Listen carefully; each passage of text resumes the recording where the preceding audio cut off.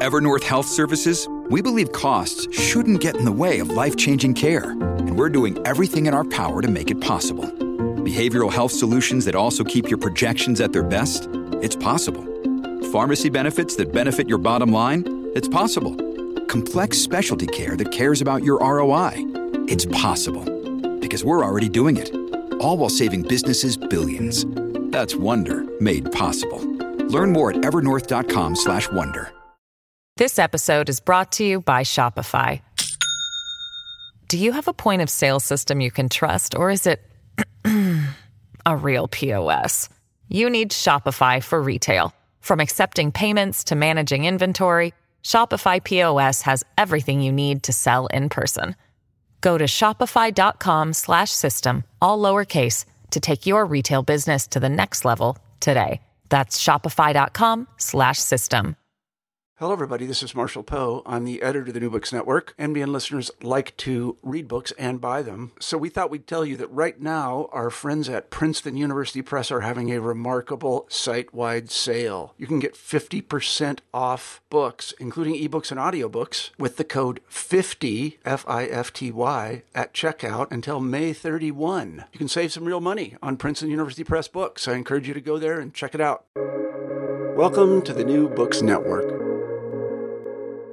Hello, you are listening to New Books in American Studies, a channel of the New Books Network. I'm your host, Jackson Reinhardt, and I'm here to talk with Andrew R. Polk about his new book, Faith and Freedom, Propaganda, Presidential Politics, and the Making of an American Religion, published by Cornell University Press, 2021.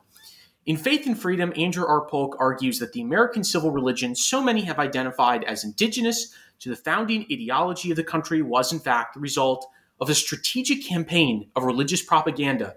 Far from being the natural outgrowth of the nation's religious underpinning or later spiritual machinations of conservative Protestants, American civil religion and the resultant Christian nationalism of today were crafted by secular elites in the middle of the 20th century. Polk's genealogy of a national motto, "In God We Trust," revises the very meaning of the contemporary American nation.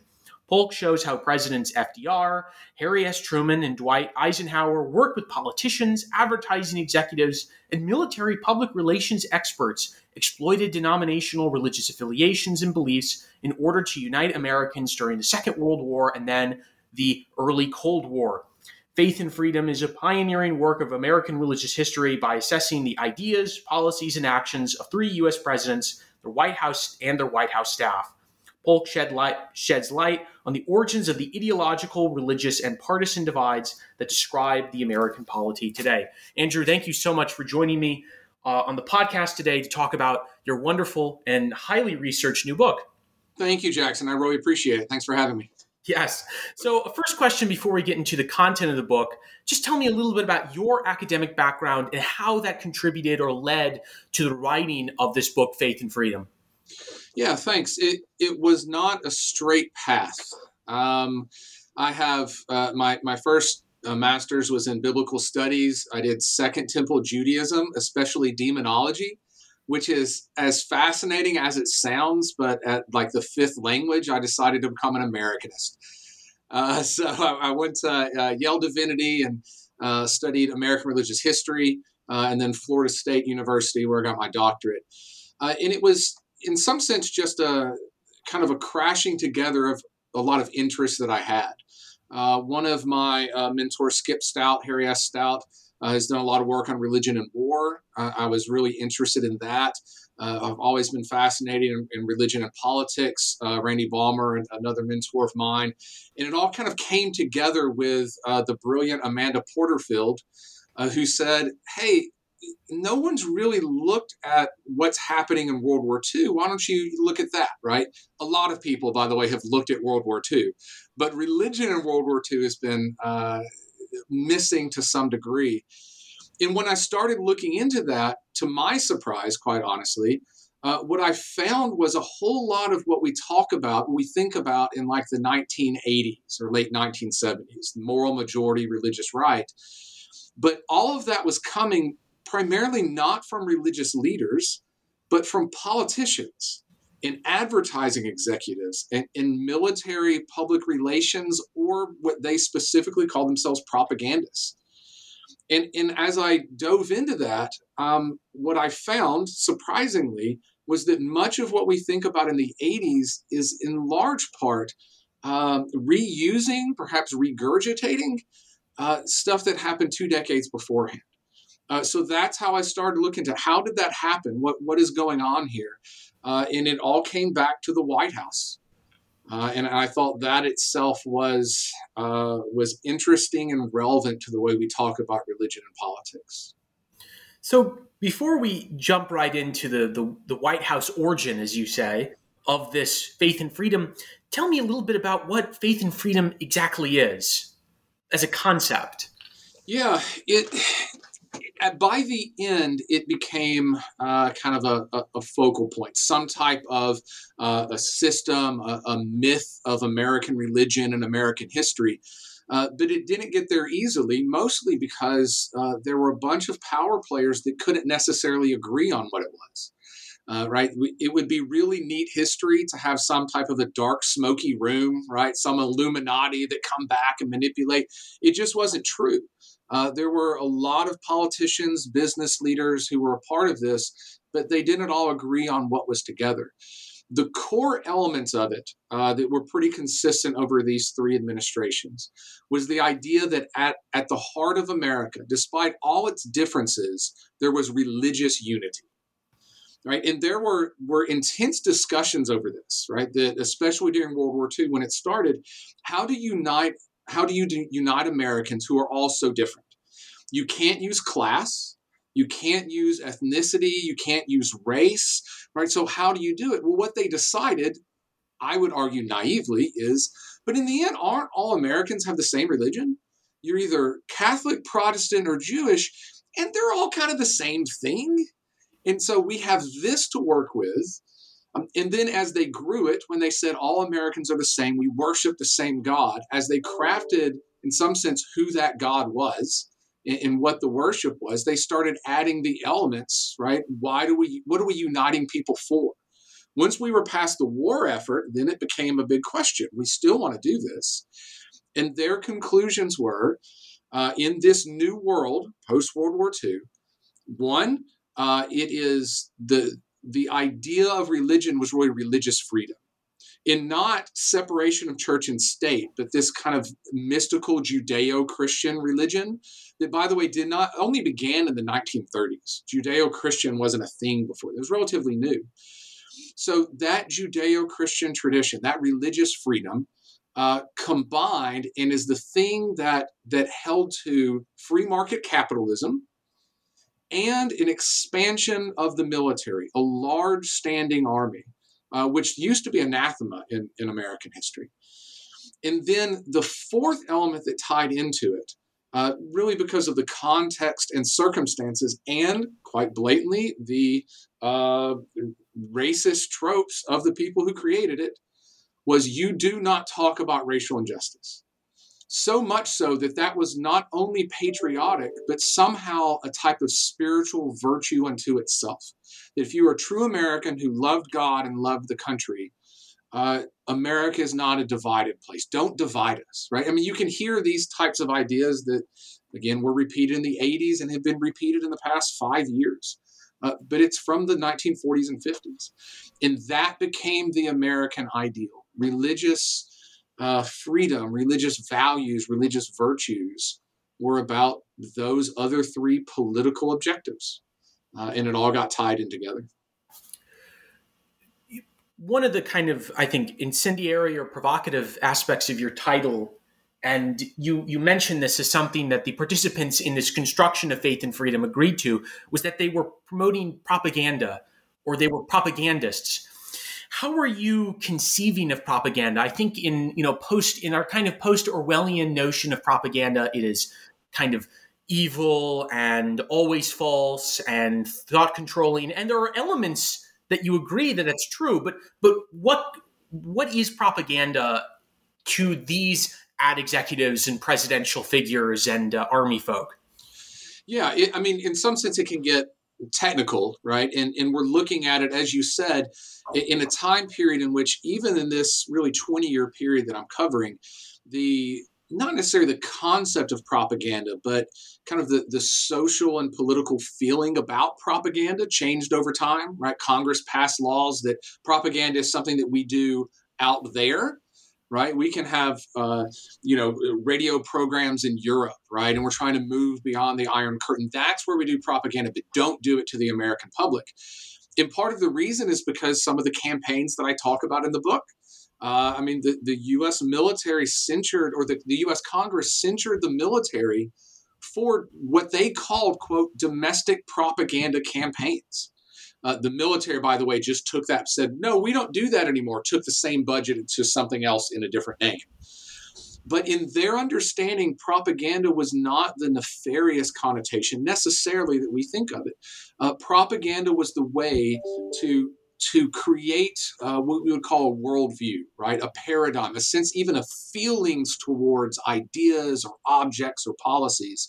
And it was something that they conceived of, it can be a good, right? That we're fighting, and to use more modern ideas, right? Hearts and minds. We're fighting for hearts and minds. Well, when the Bush administration talks about hearts and minds in Iraq, it was similar to the way that the Truman administration talked about winning in hearts and minds on the home front, right? In America. We need to teach people what America it is, because we're fighting this godless enemy of the communists, and they're coming after us. And so people need to understand what America is and what Americans should be. And it wasn't seen as nefarious. It was in some sense responsibility. And so they went through it. And I get that certainly people would say the idea of religious propaganda is problematic to some degree. But the people in their day and time specifically called what they were doing propaganda, right? It wasn't a bad thing to them. They called themselves this. That's what they were. They sold themselves to it. We'll help you with your propaganda, because it was, in some sense, good propaganda, or propaganda to positive purposes. But again, by the really 50s to mid 50s, most of the political establishment shied away from propaganda. They were just doing influence campaigns or indoctrination, right? But to them, propaganda was good if it's used for good purposes. When I was a student at Vanderbilt University, the library is full of posters from the World War II anti-fascist posters. And we all agree that those posters are correct, talking about civil liberties and free discourse. But nonetheless, those posters are propagandistic. And so I think even people today would say there is good kinds of propaganda that needs to be disseminated. So going to the White House, your book begins with Franklin Delano Roosevelt. He's attempting to foster religious unity. So for two questions, why is he doing this? And then what challenges or obstacles does he face when he tries to forge this religious unity? Yeah, he's trying to do it initially before America enters the Second World War. So the war is raging in Europe. He becomes convinced that America is going to enter the war. There's no way to avoid this. The American populace disagreed with him. But that was part of his challenge. How do I unify Americans towards the war effort? And in some sense, push them into this, have an idea of what America is, and therefore why we need to fight in this conflict. And as I said, there was debate over how you unify Americans. And what they came down with was religion.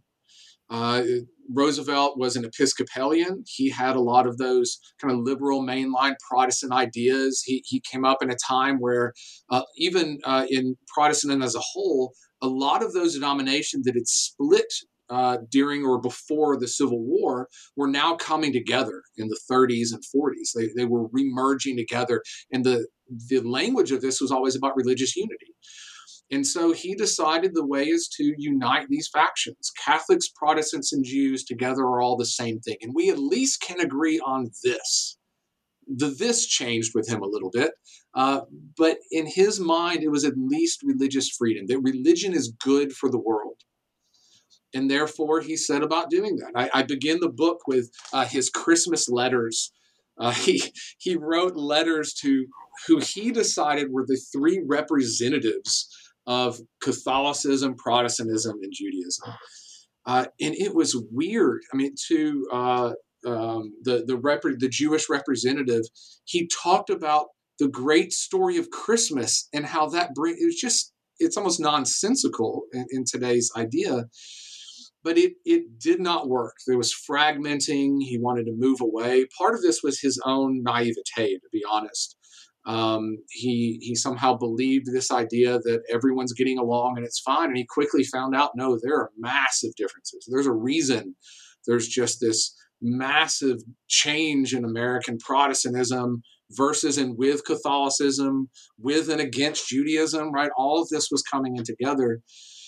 So it was both his misunderstanding of what unity could mean religiously, and also, quite frankly, a bunch of religious leaders and institutions that did not feel the President of the United States could and should talk about religion the way that he was.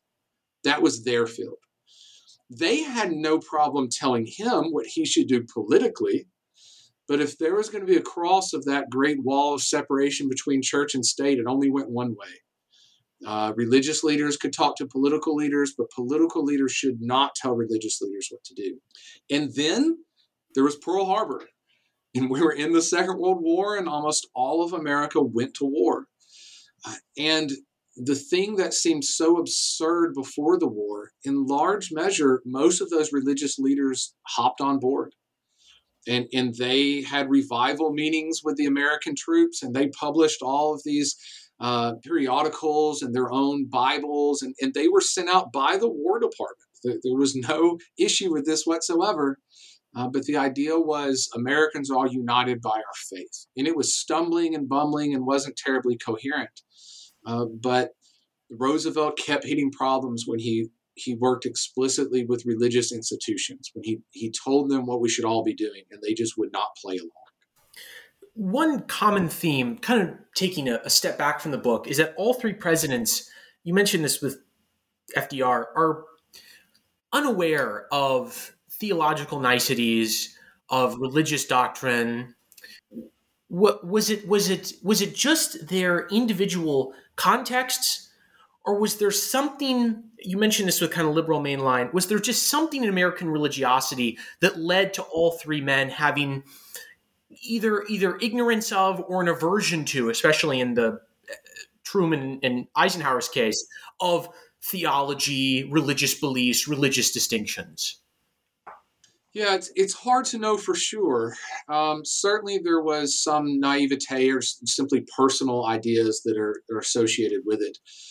That, if nothing else, was the consistency really between those three presidents, which didn't terribly have a lot else in common. But they both agreed that those religious, theological, doctrinal differences were just kind of irrelevant. They just didn't care for different reasons. Roosevelt believed in kind of the Episcopalian, big umbrella type of ideas. Truman was raised Baptist, but just he really hated religious institutionalism and all of this, religious structures that didn't allow people to practice as they felt. And Eisenhower was similar. He was not baptized till after the election. He became a Presbyterian famously, and he constantly upheld these religious ideas, but he could not stand these doctrinal squabbles. He thought they were insane. The other aspect of it is those theological and doctrinal differences were irrelevant to the thing they were trying to do. It just didn't fit their purposes. It wasn't that they thought necessarily bad, or it didn't matter. What they were trying to do was convince and or remind Americans, they use that term sometimes, that we were all together in the things that mattered.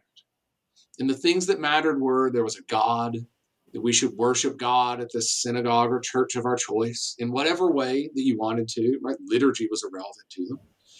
But that common worship of God strengthened America so that it could be the freest nation on earth. and have free market capitalism to become an economic power, a large standing army to keep peace throughout the world. Isn't that what God wants us to do? And that because that was America's providential purpose, anything that undermined or weakened America was unpatriotic and sinful to some sense. And so those doctrinal differences were simply bad. They were irrelevant. They didn't help America and therefore didn't advance the will of God. And that's all they cared about. So FDR runs into problems and troubles with not only major Jewish and Catholic religious figures, but also the FCC, which is now the NCC, the Federal Council of Churches. He then goes to the Office of War Information and elsewhere. How does Harry Truman build off his predecessor's unifying policy of religion through these non-religious institutions? And then also how did Harry Truman kind of go in different directions than FDR? Obviously, Harry Truman had more time to develop this, but what are some of the key similarities and differences that Truman was doing with this faith and freedom policy? Yeah, I mean, really the answer to both questions is the Advertising Council. So this was a group that was started during the Second World War. They called themselves the War Advertising Council. It was really a bunch of advertising executives worried that the federal government was going to shut them down. When you're trying to convince Americans to grow victory gardens and to spend less and to do an industry whose entire job was to get people to buy things they may or may not need, seems to be antithetical to that. And so these ad executives got together and said, well, the best way to counteract this is we're really good at telling people things, convincing them of things. Why don't we just volunteer to help the government? And so they did. And the War Advertising Council was responsible for a lot of the slogans and things that went, Rosie the Riveter, right? Smokey the Bear, loose lips sink ships, all of these things. That was all the Advertising Council. And they told the U.S. government, what do you want us to tell the American people? What do you want the American people to know and believe? And we'll do it. And they were really good at it. There was also as you mentioned, the Office of War Information. They were specifically within the U.S. government, their propaganda arm, intentionally for that. But they got on the wrong side of especially a bunch of Southern Democrats in Congress, because when they talked about unity, they started to talk about racial unity and that we need to have liberty and freedom and treat all Americans equal. And in essence, the U.S. Congress said, you're done. We're not doing that. And they took the budget and just gave it to the Advertising Council because they did better. And so at the end of the war, Truman invited the Advertising Council. This still blows my mind. That it's a memo organizing all this within the historical record, in which the Truman administration invites the Advertising Council leaders to come and have what they called in the document. This is what they sent to them. Let's have, quote, secret indoctrination talks, end quote, with the Secretary of War, with Truman, with the Vice President, with the leaders of the intelligence agencies. They invited these ad executives to come in to have secret indoctrination talks to see how they could use them as the war ended. And one of the ways they decided was religion. Now, Truman, as you mentioned, he really went back to the same way that Roosevelt did it. He didn't know how to talk to religion and religious people without using religious institutions and leaders. And it was the exact same frustration. They just would not play along, especially the Federal Council of Churches. They were really convinced that in this new world, they knew best. And so they continuously sent Truman these policy matters, these documents telling him how to do it. The UN was going to solve everything. They were really on the United Nations. They were convinced that disarmament was the wave of the future, and they kept telling Truman what to do, except whenever he would say, well, let's use this for religious unity in the world, they would just scoff at him. And so eventually he bypassed them because of the Advertising Council. It helped that the U.S. military, especially the Army, really wanted to convince Americans, especially American moms, that their sons would not be ruined going into the Army. So they started their own parallel campaign and they worked together. But it really came back to the Advertising Council.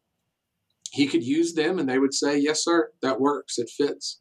And so had these, we can talk about them a little more later, these massive advertising campaigns, public influence campaigns, that when we think about the quote unquote holy 50s, right, this religious revival that swept America, almost all the language we use comes directly from the Advertising Council.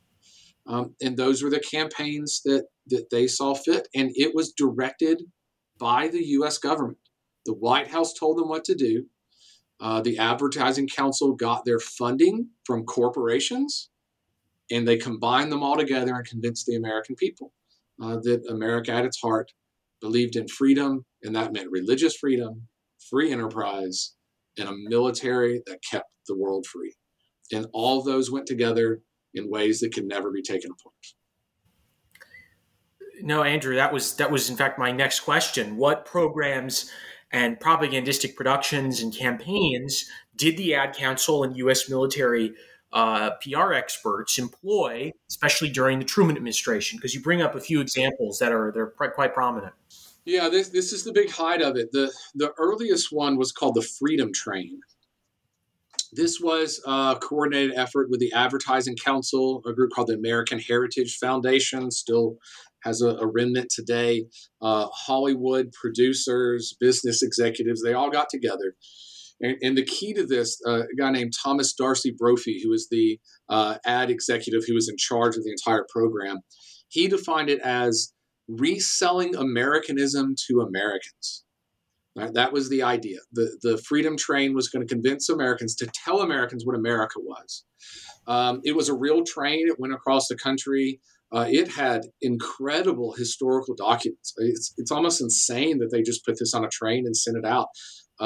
Original copies of the Constitution, Thomas Jefferson's copy of the Declaration of Independence, Lincoln's handwritten version of the Gettysburg Address, but also the base Psalm book and a lot of these, and they sent them out. And it was an experience. What they called them was patriotic revival meetings. That was their term. When the train would come in, they would have patriotic revival meetings and everyone would come out. And the whole point was to tell Americans what America was. And they debated it in the background when they created it. Well, what is America? Well, I don't know. What do we tell them? And it went back and forth. The Attorney General, Tom Clark, wanted to define America by liberty. And the Ad Council especially said, well, that won't sell. You can't talk about liberty in the American South. Right? That's a different thing. It's not about equality, right? That's the problem. Equality can't be it with liberty, and it moves. They decided freedom was better. Intentionally, because freedom, if you think about it, right? Who doesn't like freedom? Right? Everyone loves freedom. But what does freedom mean? Well, being free from, it's an incredibly vague concept. And that was the helpful part. Everyone loves freedom. And it was helpful because you could combine religious freedom with free market. That's what they really wanted originally. And so they sent this out. And the estimates are 1/3 of Americans at the time participated in these patriotic revival meetings. It was huge. It was really helpful. And then from that, they continued on these campaigns. One was called United America. It was incredibly popular. The presidents Truman would give these pronouncements. The broadcasting system would do this, both radio and television would give free airtime to all of this, and it became massive movements. But the biggest by far was religion in American life. This was the campaign when the Advertising Council stopped coordinating with other groups. It was their baby. They did it all. And the biggest example of this is you can go into churches now and you could go into a Sunday school and they will talk about from the pulpit, from the class, they'll talk about how families that pray together stay together, right? This is the cornerstone of family values that the religious right talked about. That was an advertising campaign. It was on billboards. It was on movie posters. It was on bread. You bought bread and it had Religion in American Life advertisements on it. The numbers, the example of this one really came up in November of 1949. In that month alone, just on radio, they had over 500 million listener impressions. Listener impression was the way that advertisers checked their campaigns at the time. It was one person or one household hearing the campaign once. The population in 1949 was about 150 million. They had 500 million impressions in 1 month. We do not have campaigns on this scale anymore. And the campaign was, if you're a good American, you worship at the church or synagogue of your choice, because that's what Americans do. We are religious, we worship God, but that God was an American God, an ambiguous God, a God that loved free market economics, that loved a military that protected and would never do anything to weaken the nation. And that became the driving force, the element that connected all these together, particularly when the Eisenhower administration came along, and especially in partnership with Billy Graham, it became the byword of Americanism, what Americans were and should be. So, Andrew, I'm going to press you on a point. This episode is brought to you by Shopify. Do you have a point of sale system you can trust, or is it a real POS? You need Shopify for retail. From accepting payments to managing inventory, Shopify POS has everything you need to sell in person. Go to shopify.com/system, all lowercase, to take your retail business to the next level today. That's shopify.com/system. Yes, faith and freedom has resulted in a very top-down, skewed, Americanist, problematic notion of not only freedom, but Christianity or American religion itself. But I recently read Linda Gordon's book, Second Coming of the KKK, which talks about the hooded Americanism of the 1920s. In 1928, Al Smith was routed by Herbert Hoover, and most of the South and also many other places in the country voted explicitly against him because of his Catholicism. There was a famous article in The Atlantic by an Episcopalian who said, the papal encyclicals say that Al Smith cannot run for president. He can't even be president without being obedient to the Pope. Yeah, the Pope will rule America. Mm-hmm. But after this campaign, the first president after Eisenhower is John F. Kennedy. Is faith and freedom maybe a positive benefit of it? Is that it really quickly eliminated or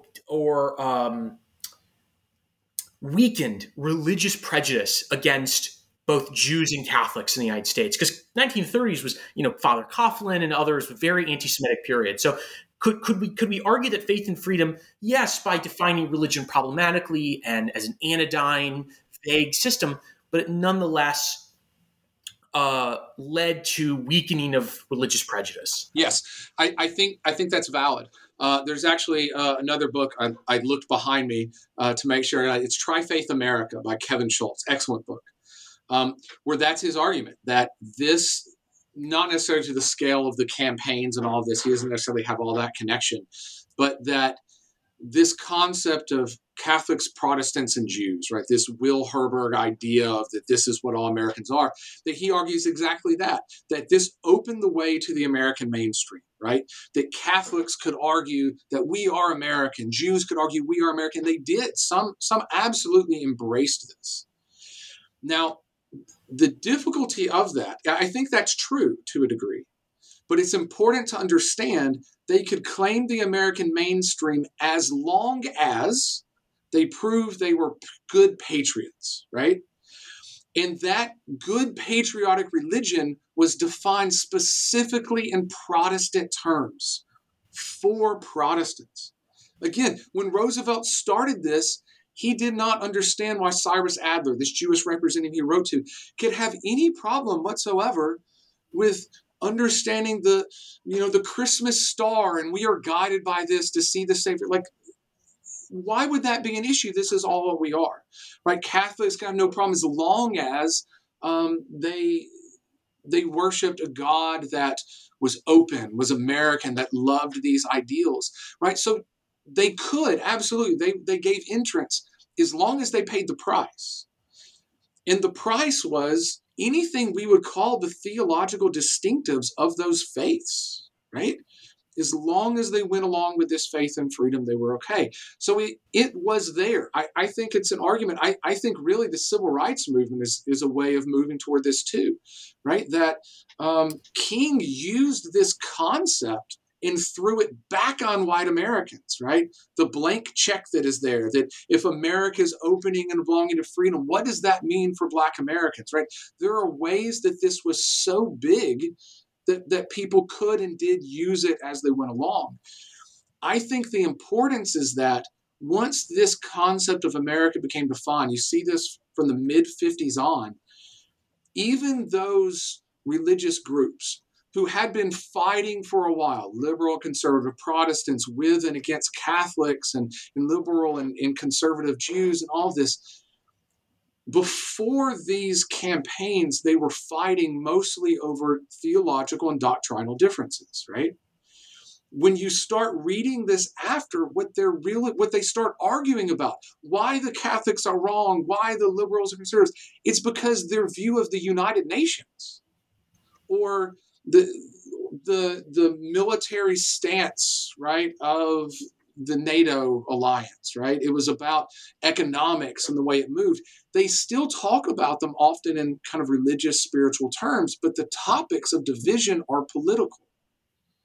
And the way that you were divided in America was whether or not you agreed and supported or opposed and critiqued this faith and freedom. So that divide could allow differences and movements and access, but it was defined by this idea, and that itself I find incredibly problematic. No, and as I think about it, I'm reminded also of how, especially in the late 20th century, because you speak of, okay, it is a Protestant assimilationist paradigm. Like, you have to embrace this very vague theological position, but also these accompanying political positions. And then I see, look at what happened, how Muslims, especially in the late 20th, early 21st century, were not incorporated. Not only is there no Islam and Judeo-Christian, right? And there, sure, some people brought up like Abrahamic faith, right? Dinesh D'Souza in the early 2000s was big about that. But that, like, there was something, whether it be Muslims critiquing American interventionism or Muslim practices which were considered alien to this faith and freedom, that they just couldn't join. So I agree with you that, like, in order to be accepted, you have to toe this line. So as we were moving from Truman, these huge ad campaigns on the radio, the Freedom Train, lots of people are seeing it. We now approach Eisenhower, who is the apotheosis of kind of suburban, white, middle class, 50s American religion. He has his quote, I want Americans to believe in any, religion. I don't care what it is. Not being verbatim there, but how did Eisenhower continue his emphasis on not religious organizations, but kind of non-religious organizations to disseminate this propaganda? And how did this also lead to relationships with religious figures as opposed to institutions? Absolutely, yeah. I mean, this was the big difference with Eisenhower as opposed to his predecessors. He never went to religious institutions to deal with it. And your excellent question beforehand, well, why is that? Partly because of everything that came before him, what he learned, what was brought to him when he came to the White House, and partly because of his own personal views. He just saw it all as nonsensical. And so for him, what mattered in that famous quote, and this is the deal, it's seen, and I would say rightly so, as the epitome of shallow religion. But for Eisenhower, he didn't view it that way. He viewed it as pragmatic religion, helpful religion, boots on the ground religion, right? And that religion is helpful so that it does something for people, for the nation. And so if there's no driving purpose for it, To him, what does it matter if you go to church on Sundays and you're going to argue over the hymns or what happens in the liturgy or the colors of a vestal garment? That stuff's nonsensical. But religion is helpful because religion is about freedom, right? There's in some sense Eisenhower, maybe because obviously he comes from the military, right? World War II, when a lot of this was moved, that he genuinely believed this faith and freedom was faith. It was the best faith. And so he, because of beginning the Advertising Council, he didn't need to go to these religious institutions and organizations. The structure was already there for him.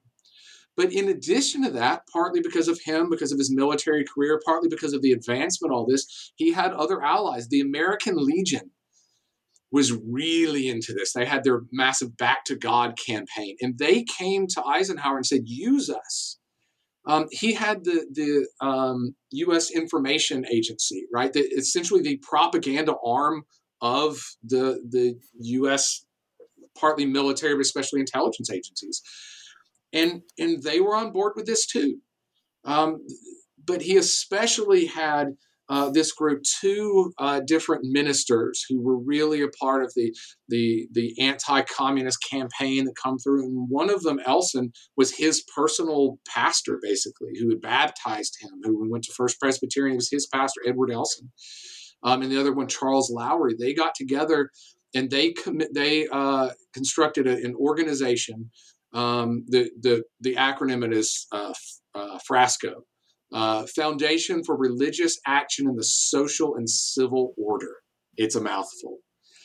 But they're the ones that really came up with the thing that we, again, associate with the 80s and in some sense even with the Bush administration in the 2000s, this idea of social issues. What they said is, we are not concerned about religious unity. We're not concerned about theology or doctrine. We don't care about it whatsoever. That's not what we're going to do. And this is from two ordained pastors, right? They said that's not what it's about. What we want to do is use religion for freedom throughout the world. We want to use it for power and motivation and influence.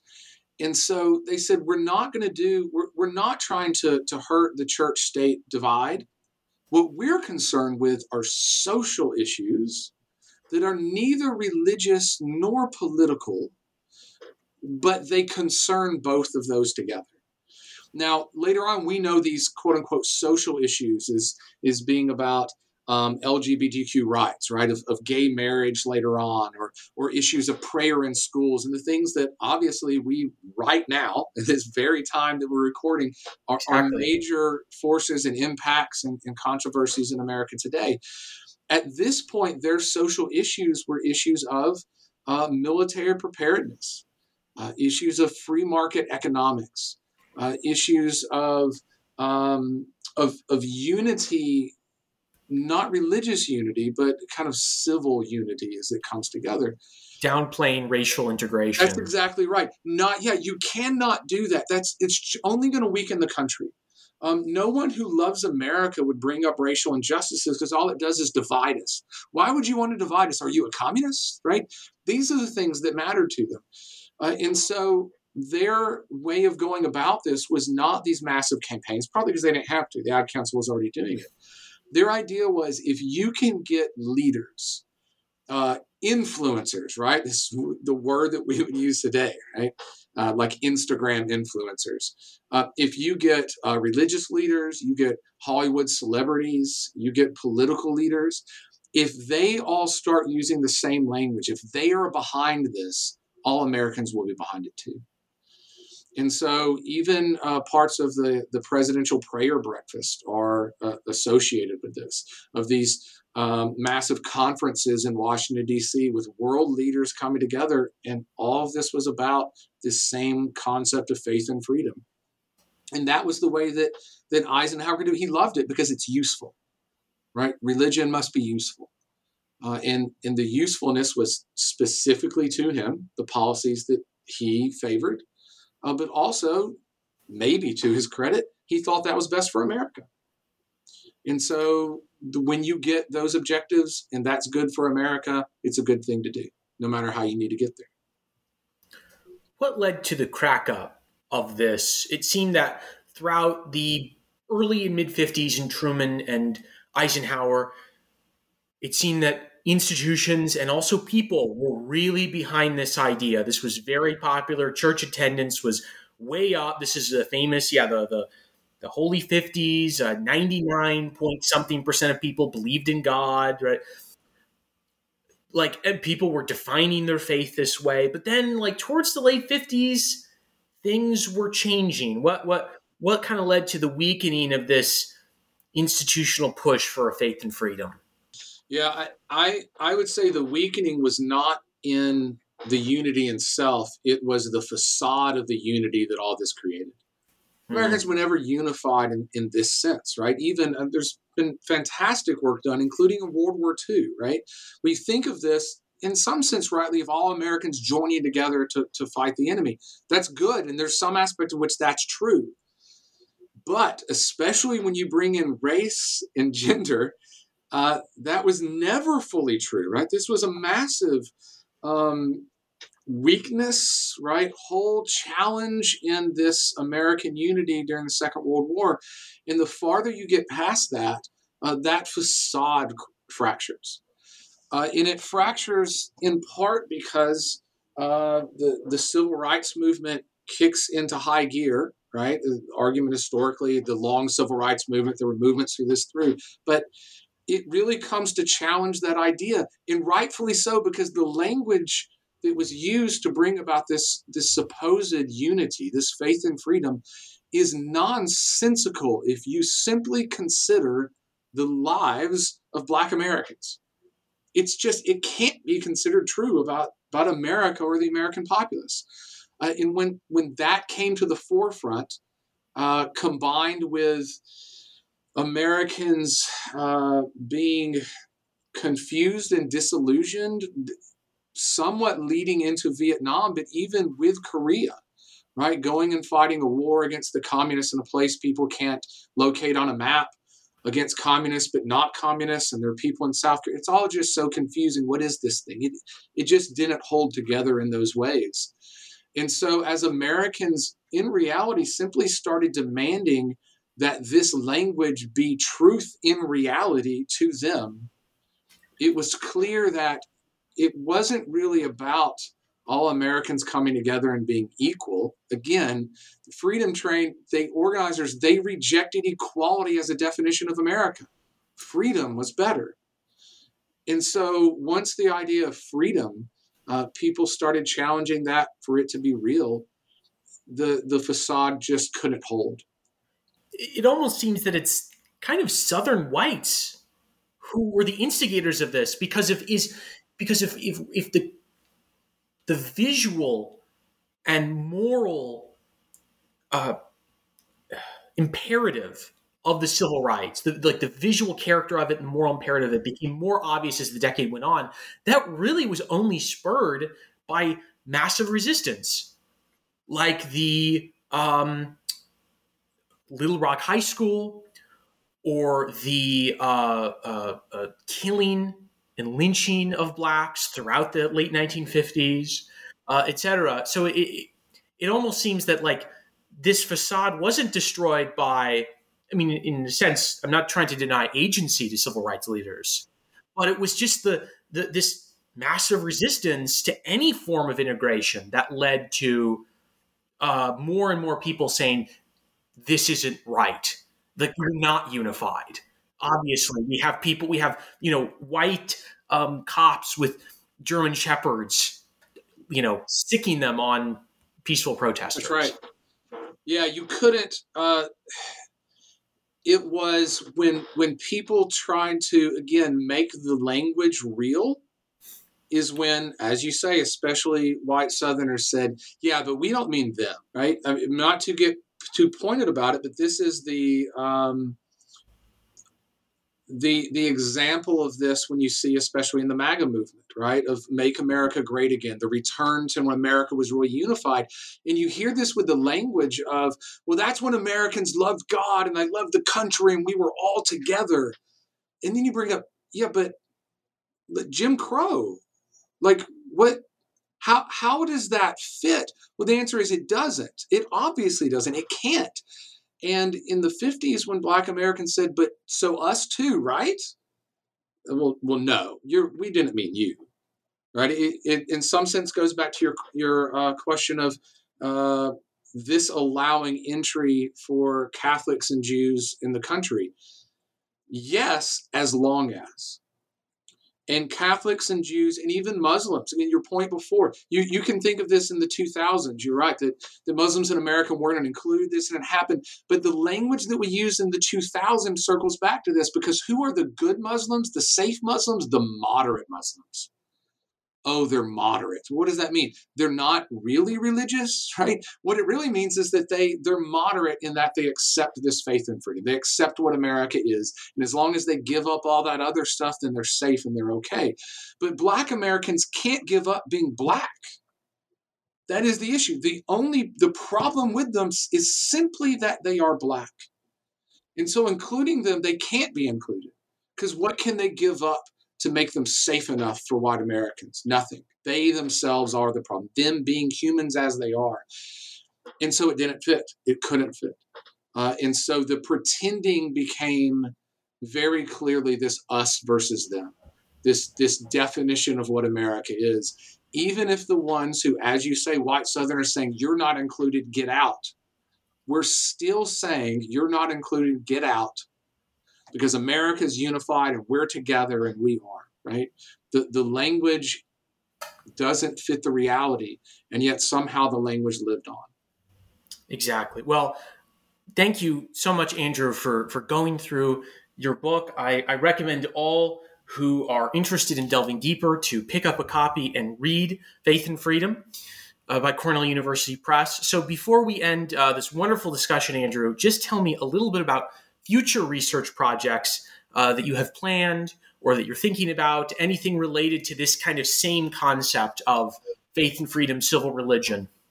Yeah, there are a few, as with everyone, there's a few circling out there, but the biggest one that I'm working on now on my next major book project is a biography of Will D. Campbell. I don't know if you ever heard of him. He, if he's well known, he's generally known as being, quote unquote, the white guy in the civil rights movement. He was there at the founding of the Southern Christian Leadership Conference. He was behind the scenes at virtually every major protest you can think of. He was the personal representative of the National Council of Churches during the protests. He is a fascinating individual because he does not fit this divide of being conservative or being liberal.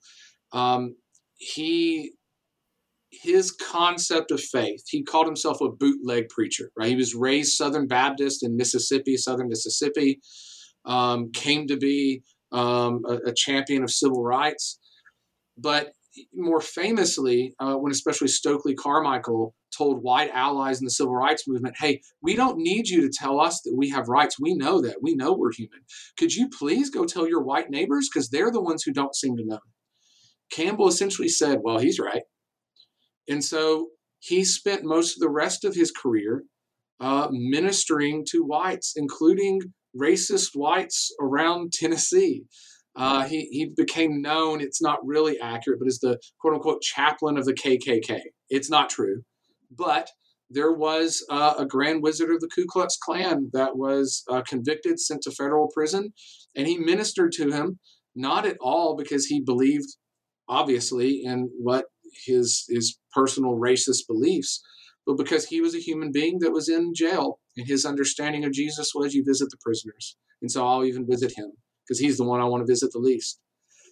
He once called the president of the Southern Baptist Convention a jackass and a bastard on a live television interview, simply because he said, well, do you think that racial integration, racial justice is part of the ethic of Jesus? And he said, yes. And he said, so what are we doing for the Southern Baptist Convention to do this?